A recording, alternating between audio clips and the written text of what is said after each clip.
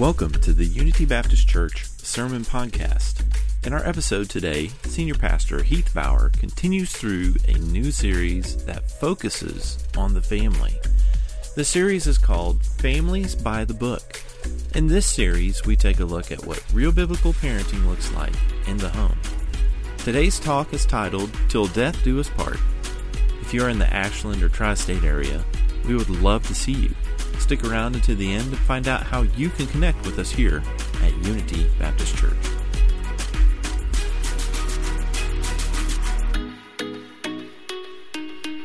A little history class this morning. How many of you guys remember the name Hernando Cortez? Some of us, not so much. He was a famous explorer, and in 1519, he took 600 men on a mission to seize the treasure of the Aztecs. Now, what they discovered really quick is, I think their expectations were a little bit different. They weren't anticipating so much kickback.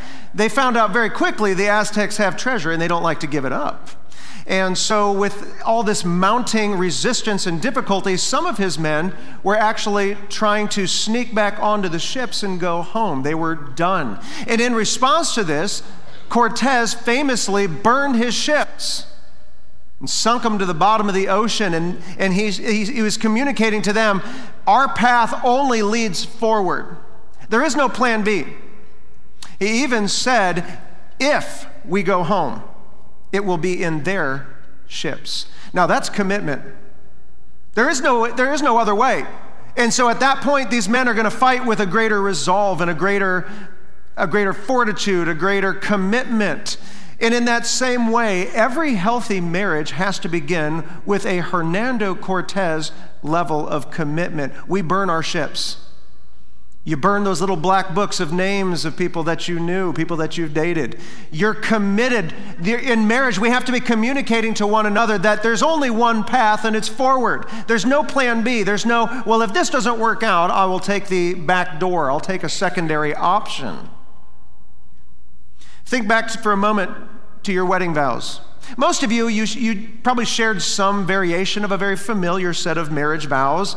Most of them were coming from what Thomas Cranmer created, who was the Archbishop of Canterbury, in his 1549 Book of Common Prayer. If you hear words like, dearly beloved, we are gathered here, to have and to hold, richer and poorer and all that, that comes from, you can thank Thomas Cranmer for your wedding vows. But if you consider your wedding vows, you understand that your wedding vows, as you spoke them, for richer or poorer, in sickness and health, till death do us part, those are covenantal words.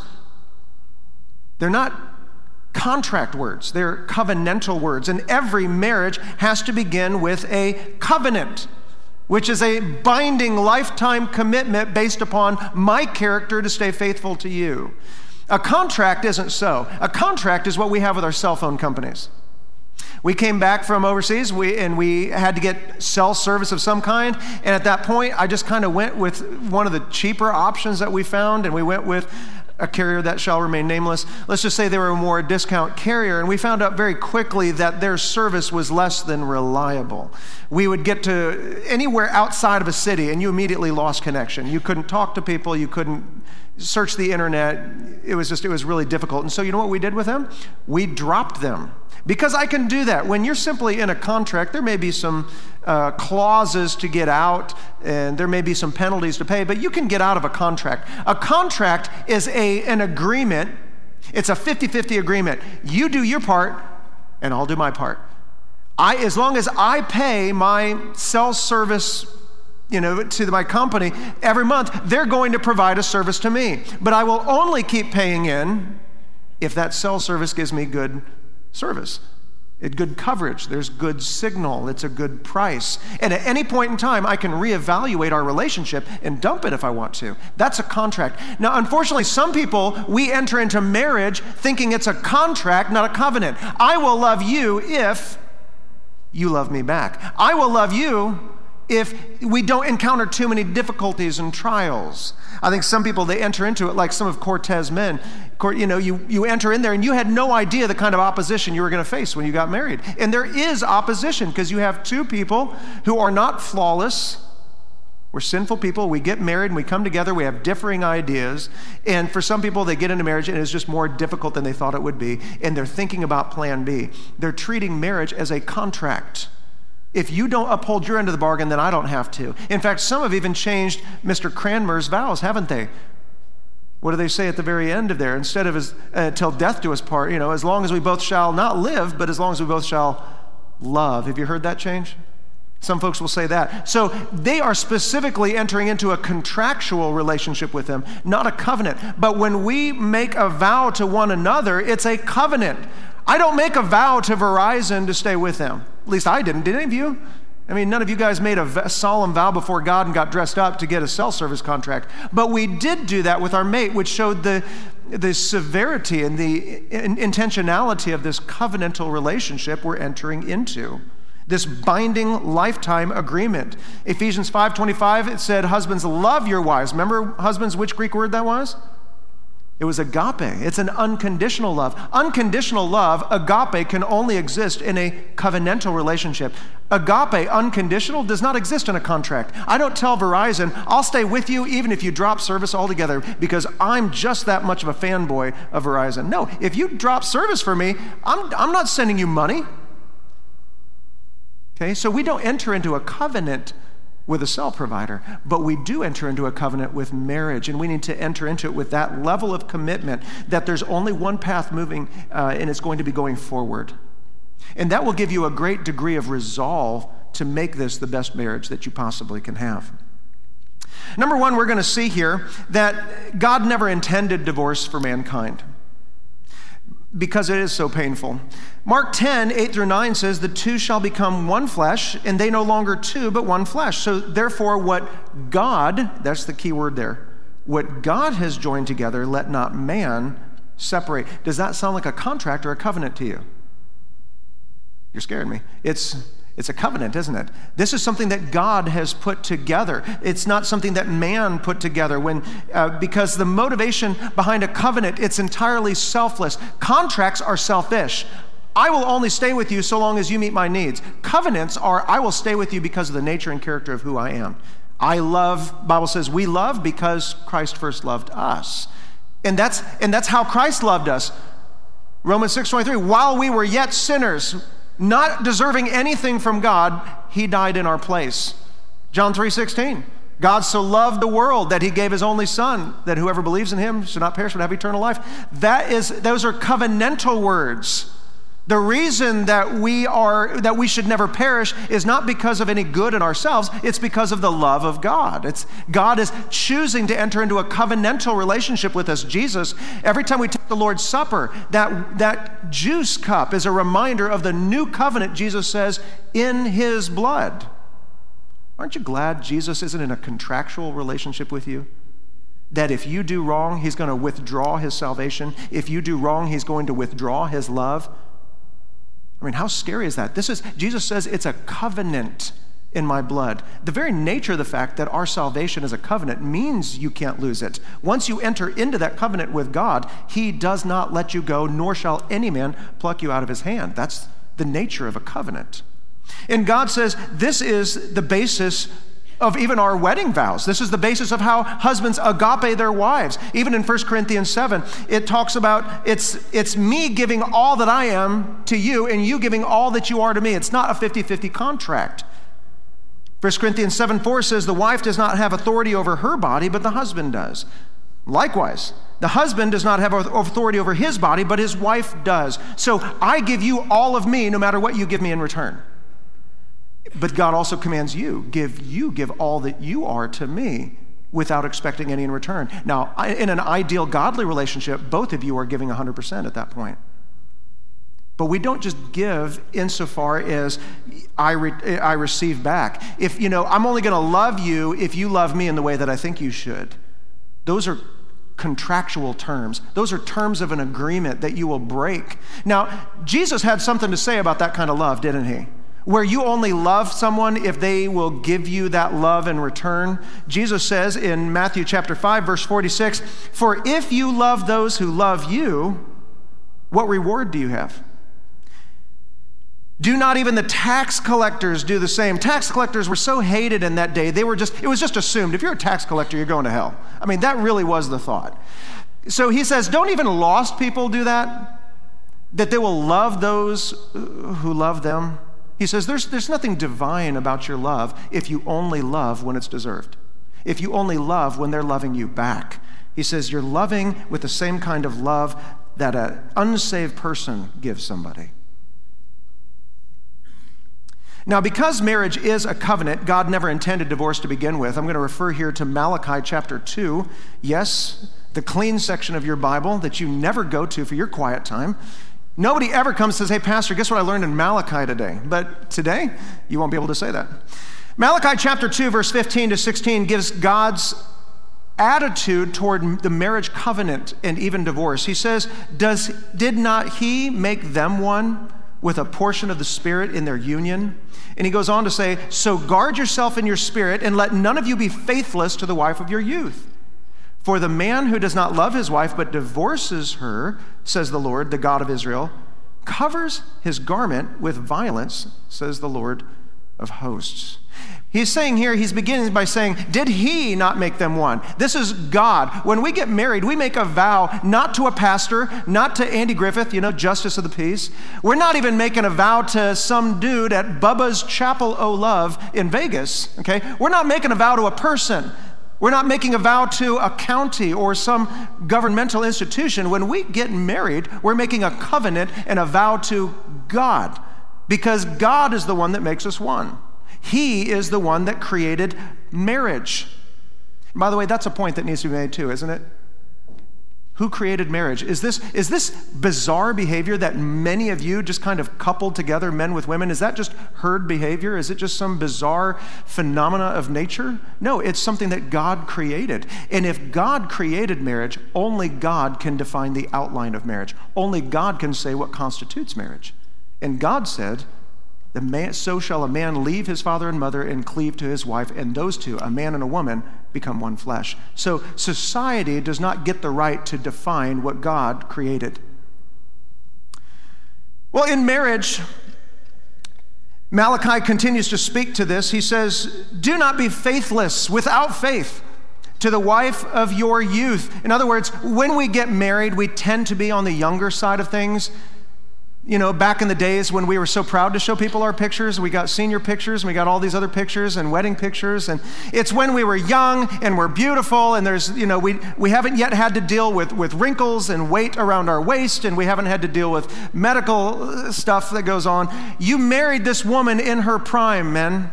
He says, don't be faithless to the wife of your youth. You married her in her prime, and when you did that, you entered a covenant with her. I'm going to stay with you even when you don't look like this anymore. I'm going to be with you here 3 kids and 40 pounds later. I'm going to be with you even after we go through health issues. I'm going to be with you if we go bankrupt together. I am going to stay with you. So there's a vow that we make to this woman and woman to this man in our youthfulness. And he says we are not to be faithless. Now, in the original Hebrew here, Malachi 2:16 says this, for I hate divorce, says the Lord. You say, well, that's not what my ESV says. You'll notice if you have an ESV that there's a footnote here. In Hebrew, there's going to be some interpretive differences, because if you study Hebrew does not have vowels. Imagine English without vowels. There'd be a lot of words that look very similar, and it's context then that controls the meaning. And so there's debate here as to whether or not the hatred is of the man to his wife, he doesn't love her, or is it the hatred of God toward divorce because of what it does to the covenant? I believe it's the latter, that God hates divorce because, he says, it covers a man's garment with violence. Now, what does that mean? Violence, he's talking about, literally, it's talking about blood spatter. Okay, not to be too graphic here, but if somebody is going to commit a violent murder, they're going to violently wound somebody, you're not going to just walk out in public and nobody will see any evidence of it. You're going to have blood spatter on your clothing. And that clothing, they didn't have Tide stain sticks back then.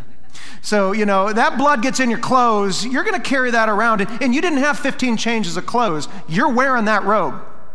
And it's going to have blood on it, and it's going to mark you. It's going to brand you. It's going to be something that sticks with you. So divorce isn't some simple little thing that we just kind of were done with. It says it's a messy affair, and the effects of a divorce are going to stay with you the rest of your life. God hates divorce because God never intended for you to experience that ongoing pain the rest of your life.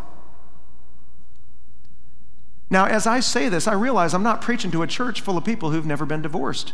There are many of us here who have gone through this. Can I just share with you gently, this message is not meant to stigmatize those who have been in divorce. The purpose of this message is not to make you feel worse than you already feel for having experienced what could be one of life's most horrifically challenging and painful experiences you can go through. Instead, you are the ones who would probably agree, if you don't have to get divorced, please don't do it. You're going to be the ones, those of you who have been through a divorce, you know the pain. You know what God's talking about here when he says it's something that sticks with you. The pain remains with you, and you would encourage others, if at all possible, you need to avoid divorce. So this isn't to stigmatize those who've been through divorce. We love you, and I think God can bring you to a place of restored relationships. I believe God can even give you a blessed and new relationships beyond this, and a blessed and happy and godly home. Okay, so this isn't to beat up on people who've been through a divorce, but this is a solemn warning. Guys, this was never God's intention. Take very seriously the covenant of marriage. So despite hating divorce, and despite the fact that marriage is a covenant, God still provides very few, but some outlets, some options to dissolve this union. There's very few, though. One of those is, we're going to see point number 2, sexual immorality can permit a divorce. I say can, it doesn't have to, but it can permit. Now, you need a little context before we jump into Matthew 19. In Jesus' day, there was great debate about divorce because, surprisingly, people didn't always get along back then either, right? So husbands and wives didn't always see eye to eye just because they were Jews, just because they were believers in God. And so there was a great deal of debate as to when can you divorce. And so there were 2 rabbis at the heat in the central of this debate. One was Rabbi Hillel. The other was Rabbi Shammai. Rabbi Hillel, his interpretation of divorce was by far the most popular one because of his loose interpretation of Deuteronomy chapter 24 and verse 1. And that is the heart of their debate. It says, when a man takes a wife and marries her, if then she finds no favor in his eyes because he has found some indecency in her, and he writes her a certificate of divorce. Now, let's pause. What he's talking about here is, the key word is indecency. What does that word mean? When can a man give a writ of divorce to his wife? Well, Hillel said anything that causes the man to be displeased with the woman so that she does not find favor leads to an equitable divorce. So if she gets grouchy with him, he can be like, do I need to divorce you? And literally all you had to do was say it 3 times. I divorce you, I divorce you, I divorce you. And that was a legal divorce, and you're done. That's all it took. And then he could send her walking with papers. And so if she goes through a difficult time, he could go, I divorce you. Don't make me say it twice. Okay? And that's the way it was. It was an easy out. She burns the pot roast. Honey, do I need to say it? And so there was always this threat of, I may be with you, I may not be with you. At any point in time, I can unload you. And why do you think this was the most popular interpretation of Deuteronomy 24? Because it's easy. Because it helps me to get out of my poor choices.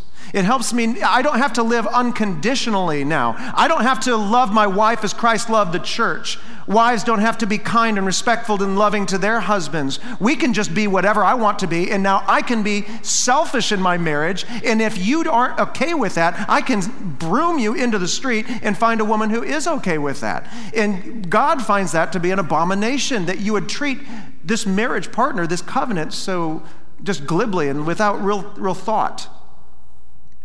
So Rabbi Shammai challenged this interpretation, had a very narrow view of Deuteronomy 24:1. And he said, and for good reason, by the way, this Hebrew word for indecency And not to be too graphic, moms, you need to cover your kids' ears and make them hum the national anthem. This is the time to do it. But this word indecency literally means to uncover someone's nakedness. So for a man to be displeased with his wife means that he has discovered that she has uncovered the nakedness of someone else. It's another way of saying that she was committing adultery. So that is what this Hebrew word means. There is indecency, there is adultery. And so with this little bit of knowledge and context now, let's read Matthew, okay? The book of Matthew in chapter 19.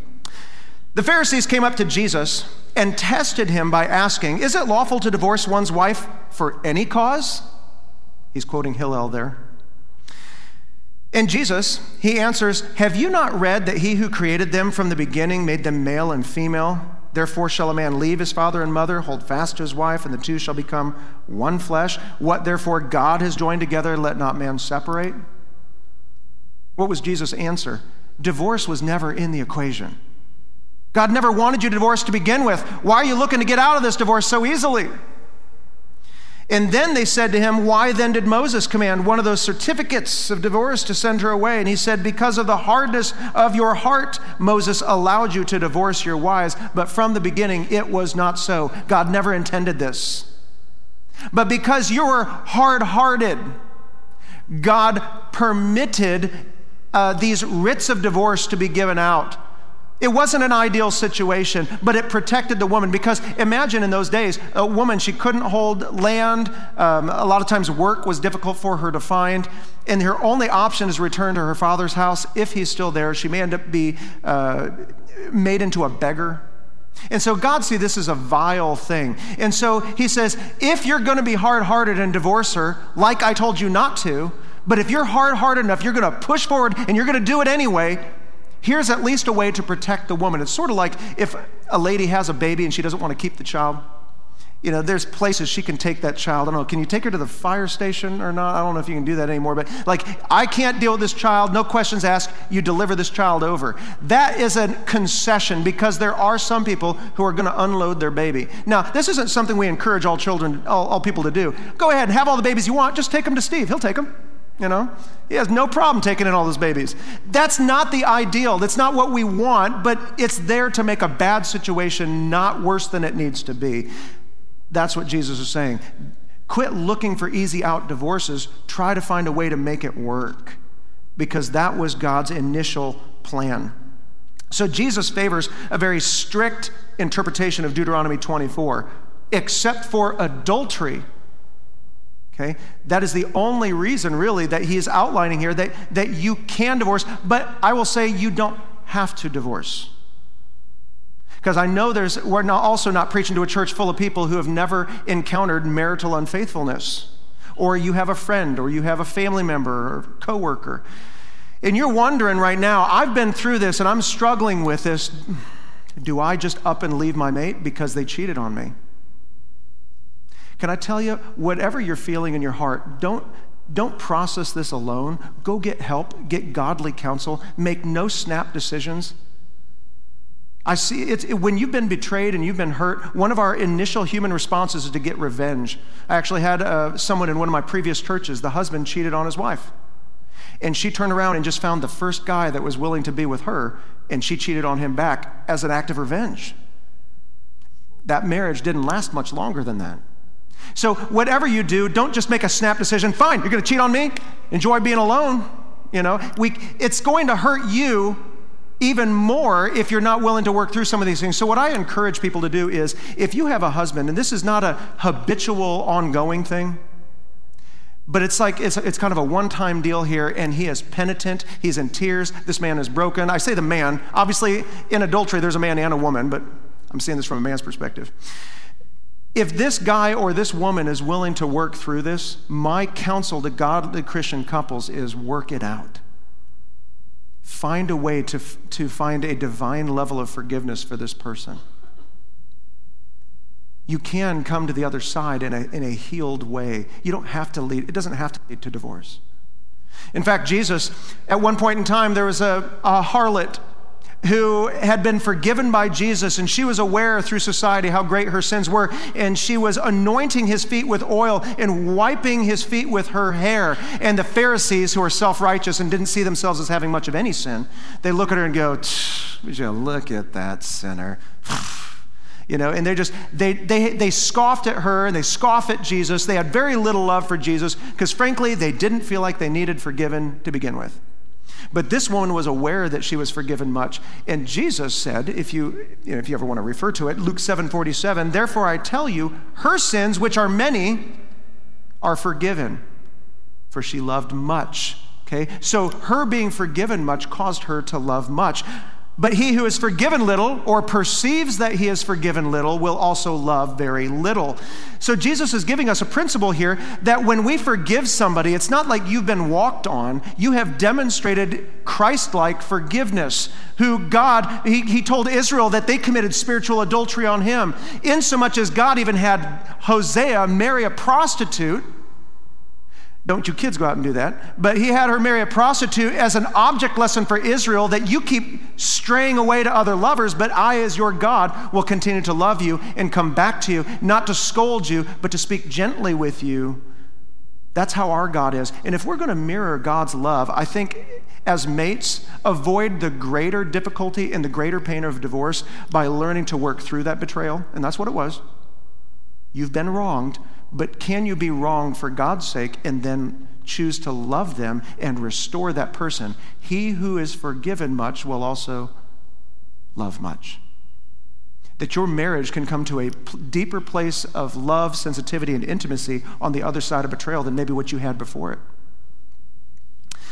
Number 3, we see here that widows and unmarried may remarry in the Lord. If you want to turn with me, open up to 1 Corinthians chapter 7.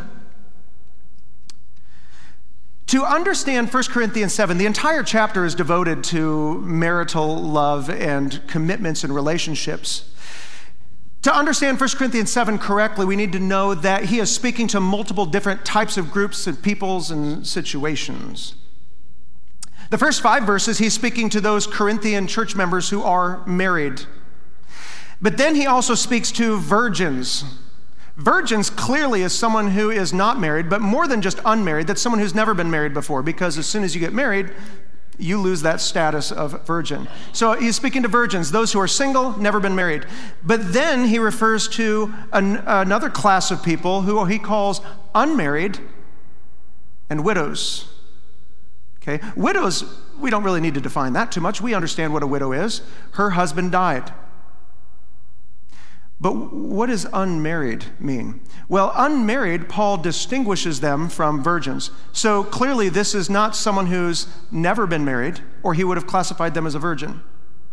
So an unmarried person is someone who's been married before, but they're not a widow, which means that their mate is still alive and not dead. So what do we call a person who has been married but isn't now, but whose mate is still living? What are they? They're divorced. So unmarried, Paul is speaking to divorced peoples who are not married, they're not virgins, they're not widows. He's talking to the divorced. Now, he gives a command here to both the unmarried and the widows at the same time, because there was a debate in the church whether or not they should be allowed to remarry. And Paul simply answers that question. In verse 8, he says, to the unmarried and to the widows, to the divorced and to the widows, I say that it is good for them to remain single as I am. But if they cannot exercise self-control, they should marry. For it is better to marry than to burn with passion. So to both the widows and to the unmarried, he allows you to be remarried. I mean, that's what he says. If you cannot exercise self-control, or whatever, you feel this burning in your heart that you desire to be married again, he says, let them be married. Better that than to be single, but constantly burning and longing to be married once again. But if you look further down in the text, he gives a qualification to this, specifically to the widows, but clearly this applies to anybody who's getting married, including the unmarried that he just gave permission. Verse 39 says, a wife is bound to her husband as long as he lives, but if her husband dies, she is free to be married to whom she wishes, only in the Lord. Now, what does that only in the Lord mean? To be in the Lord, we've seen that terminology before, to be in Christ. 2 Corinthians 5:17, if any man be in Christ, he is a new creation. Old things are passing away, all things are becoming new. So to be in Christ or in the Lord, it just means that you're born again. Because when we're saved, it's not like God just hands us a box that we open it up and it has eternal life in it. The Bible says, 1 Corinthians 12:13, that we are baptized by one Spirit into his body. The reason we have eternal life is because we're in Christ. And Jesus is the way, the truth, and the life. Colossians 3 will say, when Jesus, who is our life, appears, we'll appear with him. So someone who is in the Lord is somebody who's been immersed by the Holy Spirit into the life of Jesus. They are a believer. So he's saying that if you are divorced, if you are a widow, you are free to remarry. But then he gives a qualification, only in the Lord. What is he saying then? That a believer is only free to marry another believer. That's what that means.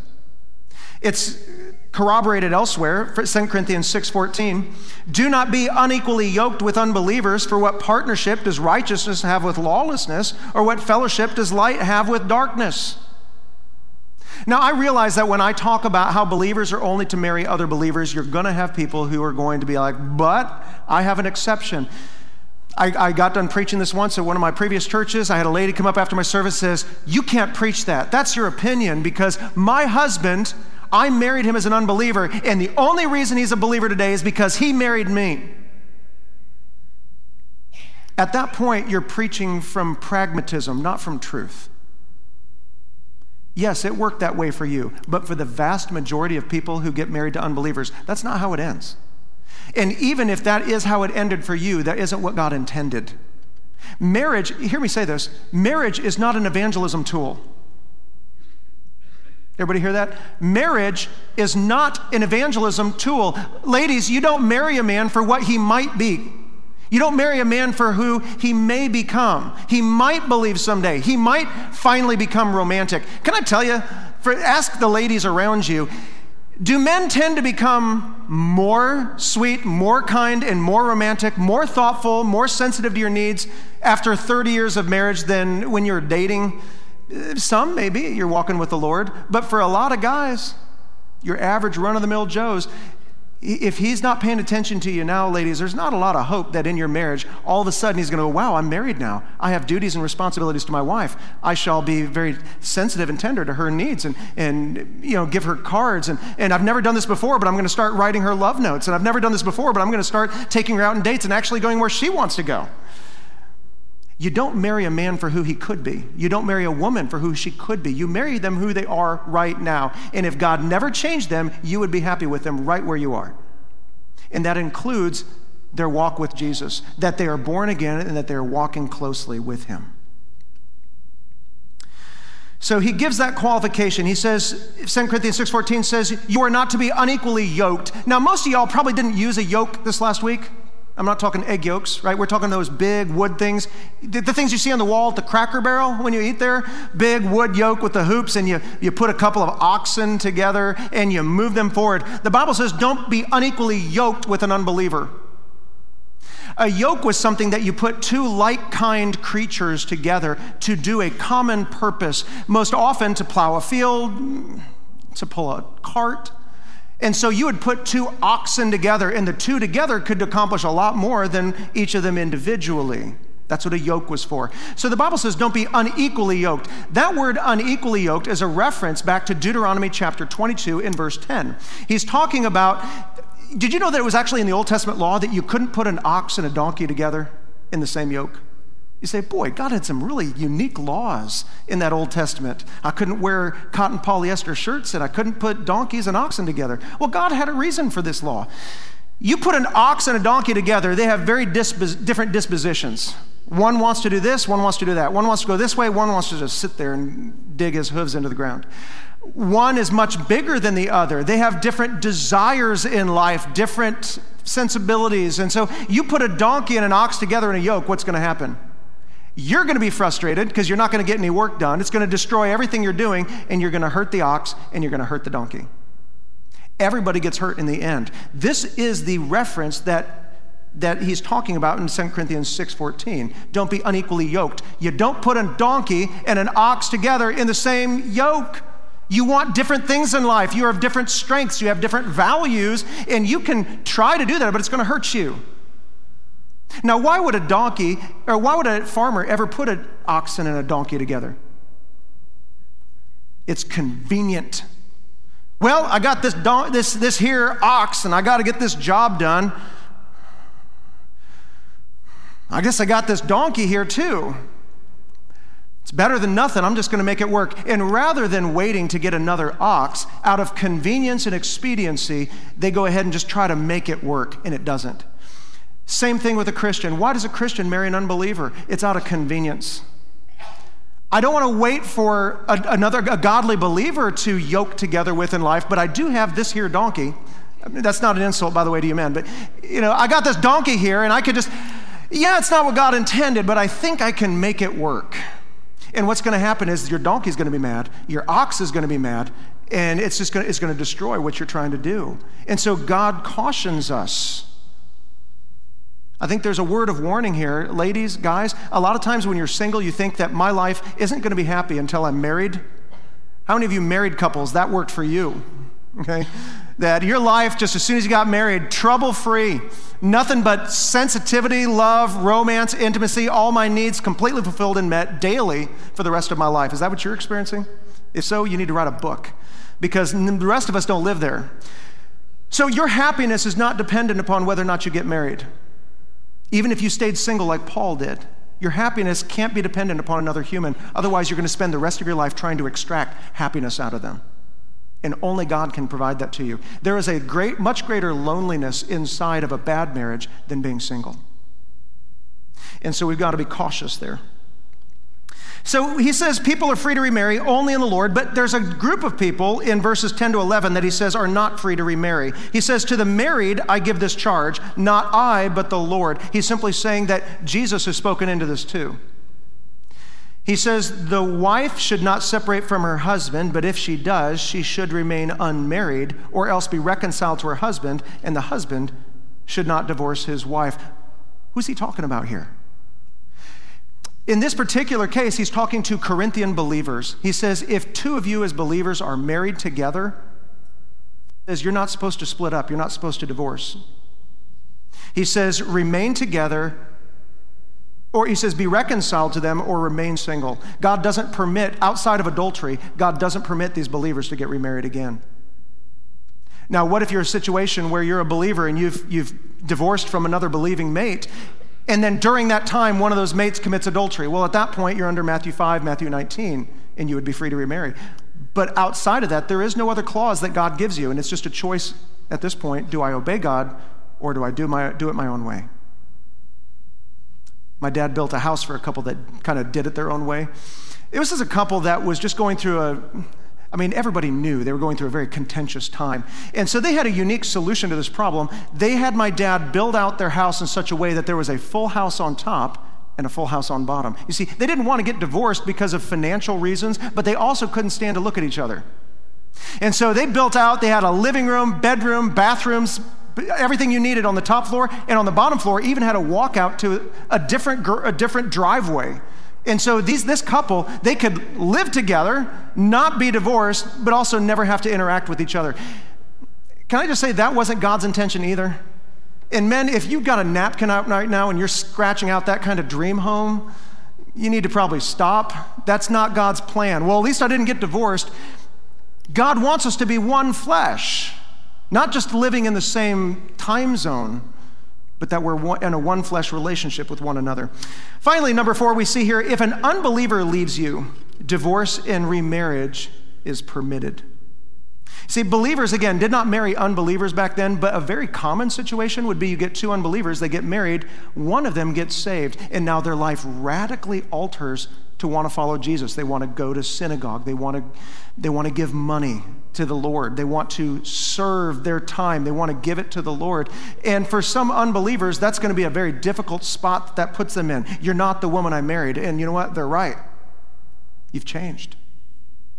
Well, Paul speaks into this situation. He says, verse 12 of 1 Corinthians 7, to the rest, I say, I, not the Lord, doesn't mean it's not inspired. It just means Jesus hasn't specifically spoken on this issue. But he says to the rest. In other words, you're not a virgin, you're not unmarried, you're not divorced, you're not widowed. It's not because of adultery. It's not two married believers. It's a believer with the unbeliever. It's the rest of you guys, a situation many of them were in. He says, to the rest I say, if any brother has a wife who is an unbeliever, and she consents to live with him, he should not divorce her. But if any woman has a husband who is an unbeliever, if he consents to live with her, she should not divorce him. So the command is clear. If today, for whatever reason, you are married to an unbeliever, as a believer, you stay with them.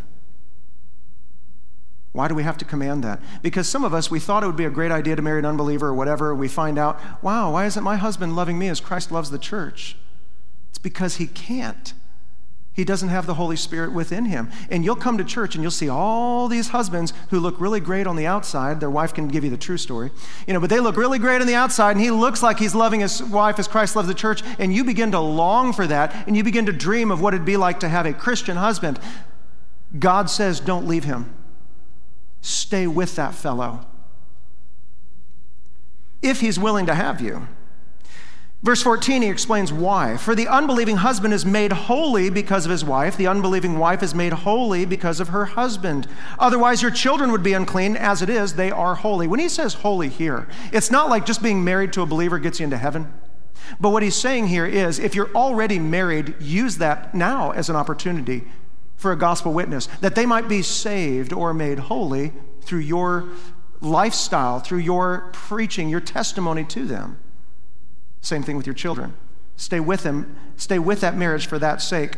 1 Peter 3, 1-2 shows how we can influence them, their heart toward Christ. He says, likewise, wives, be subject to your husbands, so that even if some do not obey the word, that's what God calls an unbeliever, someone who doesn't obey the word of God, that they might be won without a word by the conduct of your wives when they see your respectful and pure conduct. He says, if you do that well, before you go, don't be nagging him to go to church. Don't be getting on to him, about his cigarettes. Don't be getting on to him about his language. Don't be just trying to make him act like a Christian. Instead, preach with your life first. Be respectful, be loving, even if they're not. Be kind and gentle, even if they're not. Make them beg to find out, why do you treat me this way when I so don't deserve this? And now you preach the gospel. Now you share with him how Jesus has made a difference in your life. Well, you say, what if that doesn't work? What if I'm married to this guy, I'm doing everything I'm supposed to, I'm loving, kind, respectful, submissive, and kind, and I put his needs before my own, I do all these things, and he never comes to Jesus. Can I leave him now? No, we cannot. We don't do things, by the way, as Christians because it works. We do it because it's right. And God says this is right. However, you're going to have some relationships where you're going to have an unbeliever and a believer married together, and the unbeliever says, you know what, I'm done with you. I've had it with all your Jesus talk. I've had it with all your going to church. I've had it with your wanting to give to the Lord and serve the Lord. Lord, Lord, Lord, Lord. That's all you want to talk about. I'm done with you. What if an unbeliever wants to leave a believing mate? Do you know the Bible even speaks into that? Verse 15, but if the unbelieving partner separates, he says, let it be so. By the way, separate here doesn't mean separate like we use it in America. Oh, we've separated for a while. Not divorced, but we're separated. This word for separate is talking about divorce. If you have an unbeliever who wants to separate, he says, let it be so. You can allow as a believer for your unbeliever to initiate a divorce with you, but you don't do it with them, is what he's saying. He says, if they separate, let it be so. In such cases, the brother or sister is not enslaved. Now, this needs a little bit of explanation here. Enslaved here, we talk about slaves. You and I, we think of Alex Haley's Roots, Kunta Kinte, in the American Civil War. That's not how Jews saw slavery, because the Jews, for a Jew to have a slave, it was an indentured servant. It was a contracted worker. You would come into this relationship. They would take care of you. You would serve them for a period of 6 years. In the 7th year, your master would give you this large sum of money to start your life over again. It was a mulligan.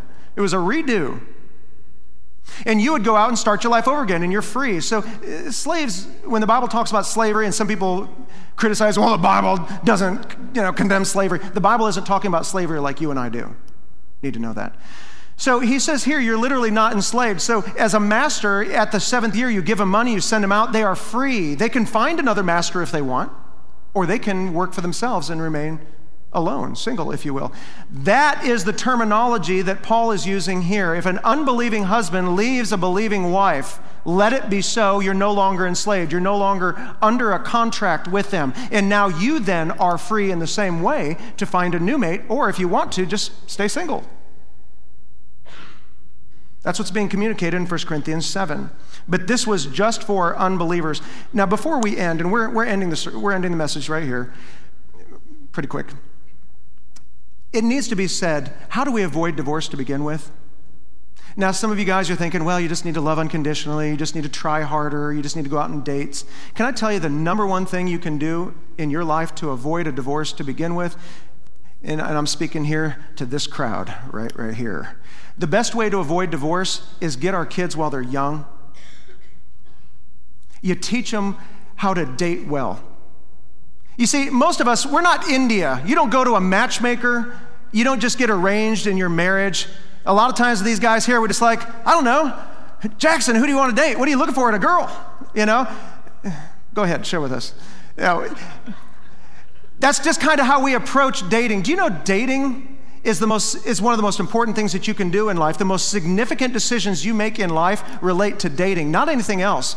We always tell our children the second greatest decision of your life is who you spend time with outside of Jesus. Because you can go to a college and not have it pan out, and it's okay, you can do well. You can get a career that you don't like, and you can change careers. You can live in Ashland, you can live in Boston. That's not a big deal. But who you marry has the greatest influence on whether or not you live a godly, holy, happy, healthy life than anything else you do outside of Jesus. But a lot of times in that department, we just give our kids free rein. Well, I don't know, what do you want to do? Morgan, what do you want to do? What are you thinking here? Who you got your eyes on? And we just kind of let people play around as if dating is a game. Can I tell you, in the Bible, there is no such thing as dating to get to know people. You don't date to get to know people. You get to know them to see if they're date worthy, because what is date ultimately supposed to lead to? Marriage. Dating, if I could give you guys one piece of counsel here, it's this. Don't date for fun.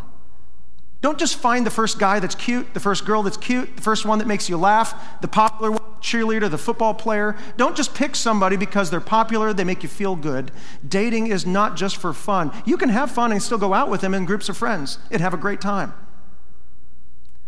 But a lot of times we let people enter casually into dating, and it leads to very bad relationships. And you can date a guy that really was never good for you, but you've been with him so long, you kind of feel like, man, we've been dating for 4 years now, probably should get married. Were they good for you? I don't know, but we've been dating so long. Or worse yet, you get into dating so long, relationships are meant to consummate at some point. And so you get into the physical, you get into premarital sex, and premarital sex always feels like love. It always feels like love. Premarital sex will always either harm a good relationship or prolong a bad one. Always. And so premarital sex is lighter fluid, and it burns up quick. Wow, I feel so great. Somebody loves me that deeply and intensely. Do they, or is it lust? We've got to be careful with that one. And so parents, what I'm asking for you to do is be involved with your child's life as they're pursuing dating relationships. Help them pursue dating relationships that are healthy, that are godly, and at a time when your child is actually seriously considering marriage on the horizon. Prior to that, just have fun as friends. And then you can see people what they're really like. When you're dating, they all act like whatever you want them to be. It's hard to tell what that person's really like. When you're just in a friend relationship, you can see them what they're really like. And so the most important thing we can do to avoid divorce, frankly, moms and dads, is to be very active in our children's dating life and not just treat it as a rite of passage. Age 16, you get to do it because of this age, and just go out and have fun, and I hope you don't mess up your life. We teach our children what dating is. It's leading to marriage, and we choose it based upon specific criteria. Believers, godly people, loving and serving God, and that will lead to healthier marriages that won't lead to mistakes later that you feel like you need to divorce from. That's probably a whole sermon right there that could be preached, but parents, this is important. How many of you guys dated poorly, entered into a relationship you shouldn't have, and that's why you got divorced? There's probably many of you. We're done. For the rest of us, marriage, it's a covenant, not a contract. We stay faithful to one another, not because of what I get from you, but because we love because he first loved us. I love you because it's who I am. I love you because it demonstrates my character to remain committed to you, to be faithful to the wife of my youth. After all, isn't that what we vowed? Till death do us part. Let's close. Father, we thank you this morning as we study your plan for marriage and the fact that divorce was never part of that plan. God, I realize there are people here who are suffering and hurting, and as I'm preaching this message, it's opening up some raw wounds for them. God, I pray for those who are divorced here today, that they would not feel stigmatized, instead that we would feel compassion for those who have endured one of the most painful, gut-wrenching rejections and pain that a person can experience in life. Pray as a church we'd come around them and help them to find healthy and godly relationships. I pray for, God, those who aren't married yet, those who are just looking to date, that you would help them find partners that are in the Lord. People who know you, people who are born again, people who are serving you actively. Pray that even within this church, that those of our young people who are looking to get married someday, that they would hold out for another who's of like kind, that they would be yoked with somebody who has similar desires and values, that we would have relationships that would mirror the picture of Jesus' love for the church. I ask this in Christ's name. Amen. From all of us here at Unity, we would like to thank you for spending time with us today. If you would like to know how to surrender your life to Christ, click on the link in the show notes, and we would love the opportunity to help you in your next steps. If you've enjoyed today's talk, remember to like, subscribe, and share our podcast. And as promised, if you would like more information about Unity, you can connect with us at unitybaptistashland.com or on Facebook at UBC Ashland.